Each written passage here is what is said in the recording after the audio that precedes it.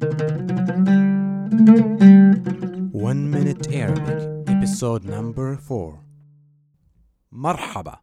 Today we will learn how to say how are you, which is كيف حالك. كيف حالك. It's actually two words. كيف, which means how, and the other word is حالك, which means your status, but in this phrase it's how are you. In the previous episodes, we learned the first 3 letters of the Arabic alphabet, alif, ba, ta. Today we will learn the 4th letter, which is tha. Tha.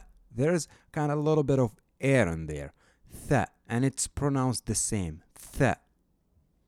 Now let's take the number 4. It's arba. Arba. The number 4 is arba. Fact. Today's fact is a little bit strange to some people.